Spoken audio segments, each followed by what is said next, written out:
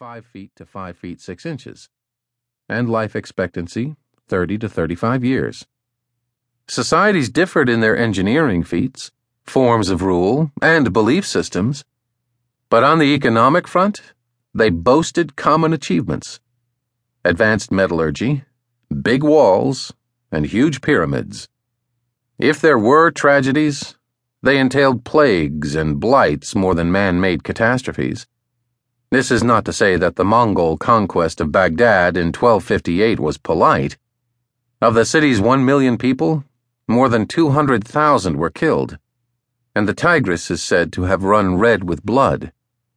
But horrific episodes such as this did not determine social well-being, measured as income per person over the long run. That figure remained remarkably constant until about 1500. In this sense, the world was flat. About this portrait there is consensus. Where there is debate is over what came next. Some say that groups of Europeans, especially Northern Protestants, began to be rewarded for the improved productivity that stemmed from their individualistic habits. Others argue that Europeans stumbled on the right balance of good governance and benevolent self-interest. Either way, late medieval Europeans found the formula for success, banked on it, and turned it into what, by the 19th century, would be known as capitalism. Internalists argue that capitalism was born European, or more specifically, British, and then became global. A system of interconnected parts and peoples, it radiated out from a few original hotspots and over time replaced the isms it encountered elsewhere. Replace is actually a bland way of putting it. Champions of capitalism would say, liberate. Marxists would call it a conquest. But the storyline is the same. Europe exported its invention to the rest of the world, and in so doing, created globalization. Capitalism rising. The internalist story remains the most familiar way of explaining the breakout from the long post-Neolithic durée. The Cambridge History of Capitalism goes so far as to argue that elements of capitalism have existed since prehistoric times and were scattered all over the planet. The traits of the individual optimizer were sewn into our DNA.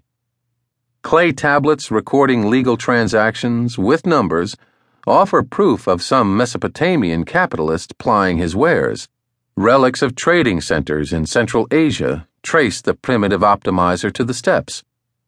True, for millennia, capitalists were uncoordinated, fragile, and vulnerable.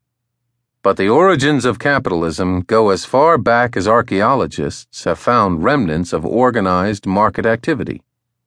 As Neil explains in his introduction, the current world economy has been a long time in the making. In this rendering, the survival of capitalists is a bit like that of early Christians, often in doubt.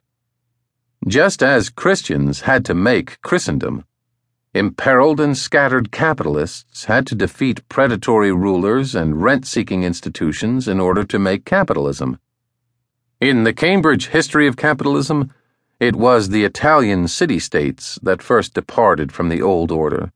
Although they were vulnerable to rivals and tended to favor oligopolies, these polities laid the groundwork of institutions and norms that in the 15th century would pass to mercantile states of the Atlantic, Spain and Portugal, and then the Netherlands, France, and England.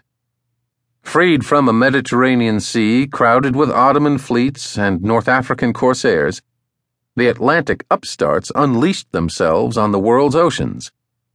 In the internalist account, what was important was getting a virtuous cycle going, creating institutions, such as the legal defense of private property, that rewarded entrepreneurial behavior and letting this profit-seeking reinforce those institutions through people abiding by laws and paying taxes.